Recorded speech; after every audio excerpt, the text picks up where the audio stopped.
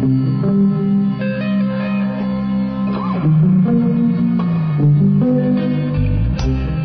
strangers, and welcome to the March 12th edition of the Strange Horizons Poetry Podcast. I'm your host, Ciro Faienza, and this week we're presenting Soren James's Evolution for Immortals. Soren James is a writer and visual artist who recreates himself on a daily basis from the materials at his disposal, continuing to do so in an upbeat manner until sumptuously throwing his drained materials aside to resume a stillness without asking why. More of his work can be seen at sorenjames.wordpress.com. Here's what Soren had to say about the creation of this poem.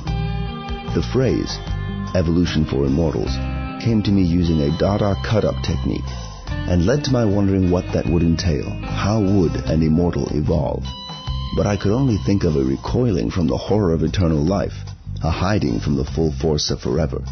And so I came up with ideas of de-evolution, a retracting into the immediacy of the flesh, shorter timescales, memory loss, and the distractions of war or violence, which led me to humans, and that was the missing link in the poem.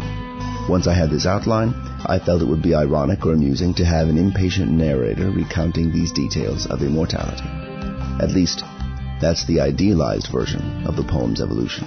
In truth, there were a lot of mistakes, dead ends, and fortuitousness along the way, like evolution itself. And now, the poem.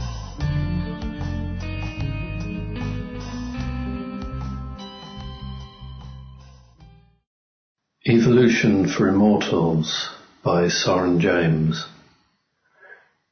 That old Pugditch tome, Evolution for Immortals, remember? Biggest seller of the age? No? I'll remind you.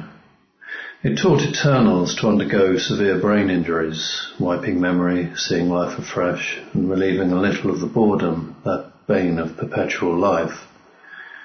These self-harms became popular, and mutilation routine, leading to innovations in ever more creative and maiming modes of self-renewal. Then, topping the lot, and do stop me when this sounds familiar, a technique was invented, complete disintegration followed by growth within and birth from the body of another. This method caught on, became widespread in fact, till everyone forgot it was self-mutilation. Jog any memories? Fine. Go on banging those heads of yours in uteri and on labia for 1,000 more lives. See if it knocks any sense into you.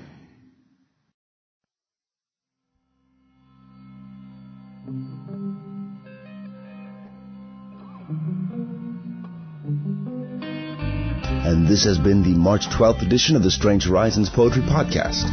We hope you like what you heard. You can leave us a comment on the podcast page, and while you're there, check out the rest of this week's issue. We have new fiction by Kai Stewart, as well as the first of this week's reviews. And, finally, my standard reminder, Strange Horizons is an all-volunteer organization. We depend on the support of our listeners, so when you have a moment, check out the donate link at the top of the page. And, until next week, stay strange.